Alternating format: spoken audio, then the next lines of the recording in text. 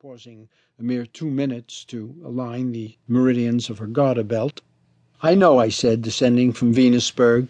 "You read my book, you're taken with how visual my prose is, and you'd like me to create a scenario. Of course, you realize even if we got copacetic on the math, I would have to insist on total artistic control."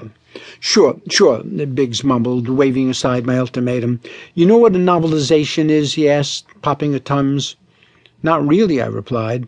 "It's when a movie does good numbers. The producer hires some zombie to make a book out of it. You know, an exploitation paperback, strictly for lowbrows. You've seen the chazarah you find in the racks at airports or shopping malls?"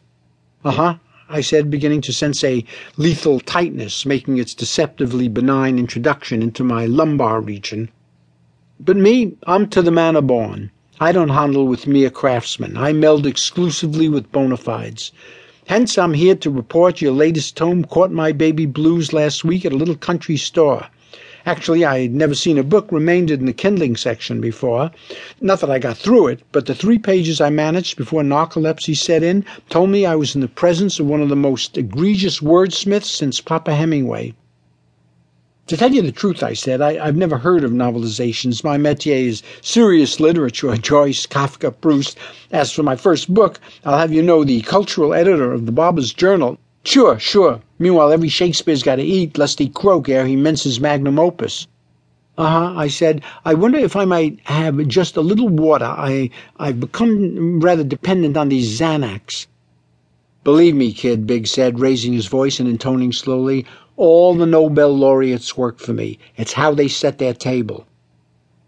Poised in the wings, his stachnamanuensis pushed her head in and trilled, "E. coli, Garcia Marquez is on the phone, claims his larder is bereft of all provender, wants to know if you can possibly throw any more novelizations his way." "Tell Gabo I'll get back to him, Cupcake," snapped the producer. "And just what movie are you asking me to novelize?" I piped, gagging on the word. "Are you talking about a love story, gangsters, or is it action-adventure? I'm known as a facile man with description, particularly bucolic material a la Turgenev." "Tell me about the Ruskies," Biggs yelped. "I tried to make Stavrogin's Confession into a musical for Broadway last year, but all the backers suddenly got swine flu." "Here's a scam, Tatala. I happen to own the rights to a cinema classic starring the Three Stooges. Won it years ago playing tank with Ray Stark at Cannes. It's a real zany vehicle for our 3 most irrepressible mashugs.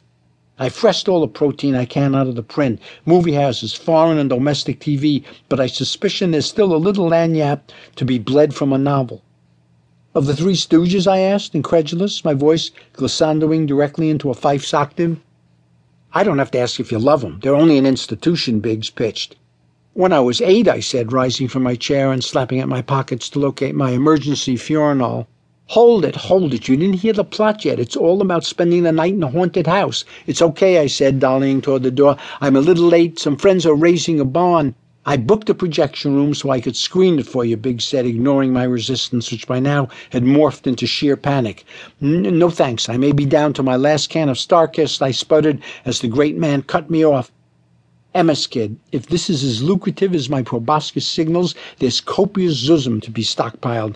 Those 3 ditzy Wildechayas cut 1,000,000 shorts. 1 email could secure the novelization rights to the whole shooting match, and you'd be my main scribe. You could salt away enough mad money in 6 months to spend the rest of your days sausaging out art. Just give me a few sample pages to confirm my faith in your brilliance. Who knows, maybe in your hands novelization will finally come of age as an art form." That night, I clashed fiercely with my self-image and required the emollient waters of the Cutty Sock distillery to beat back a waxing depression. Still, I would be disingenuous if I did not admit that I was palpated by the notion of vacuuming up enough scratch to allow the writing of another masterpiece without the onset of malnutrition. But it was not just mammon crooning in my cochlea. There was also the chance Biggs' nasal compass had located true north. Perhaps I was the Mahdi chosen to legitimize with depth and dignity this runt of the literary litter, the novelization. In a frenzy of sudden euphoria, I bolted to my processor and, irrigated with gallons of black coffee, I had by dawn broken the back of the challenging assignment and was champing at the bit to show it to my new benefactor.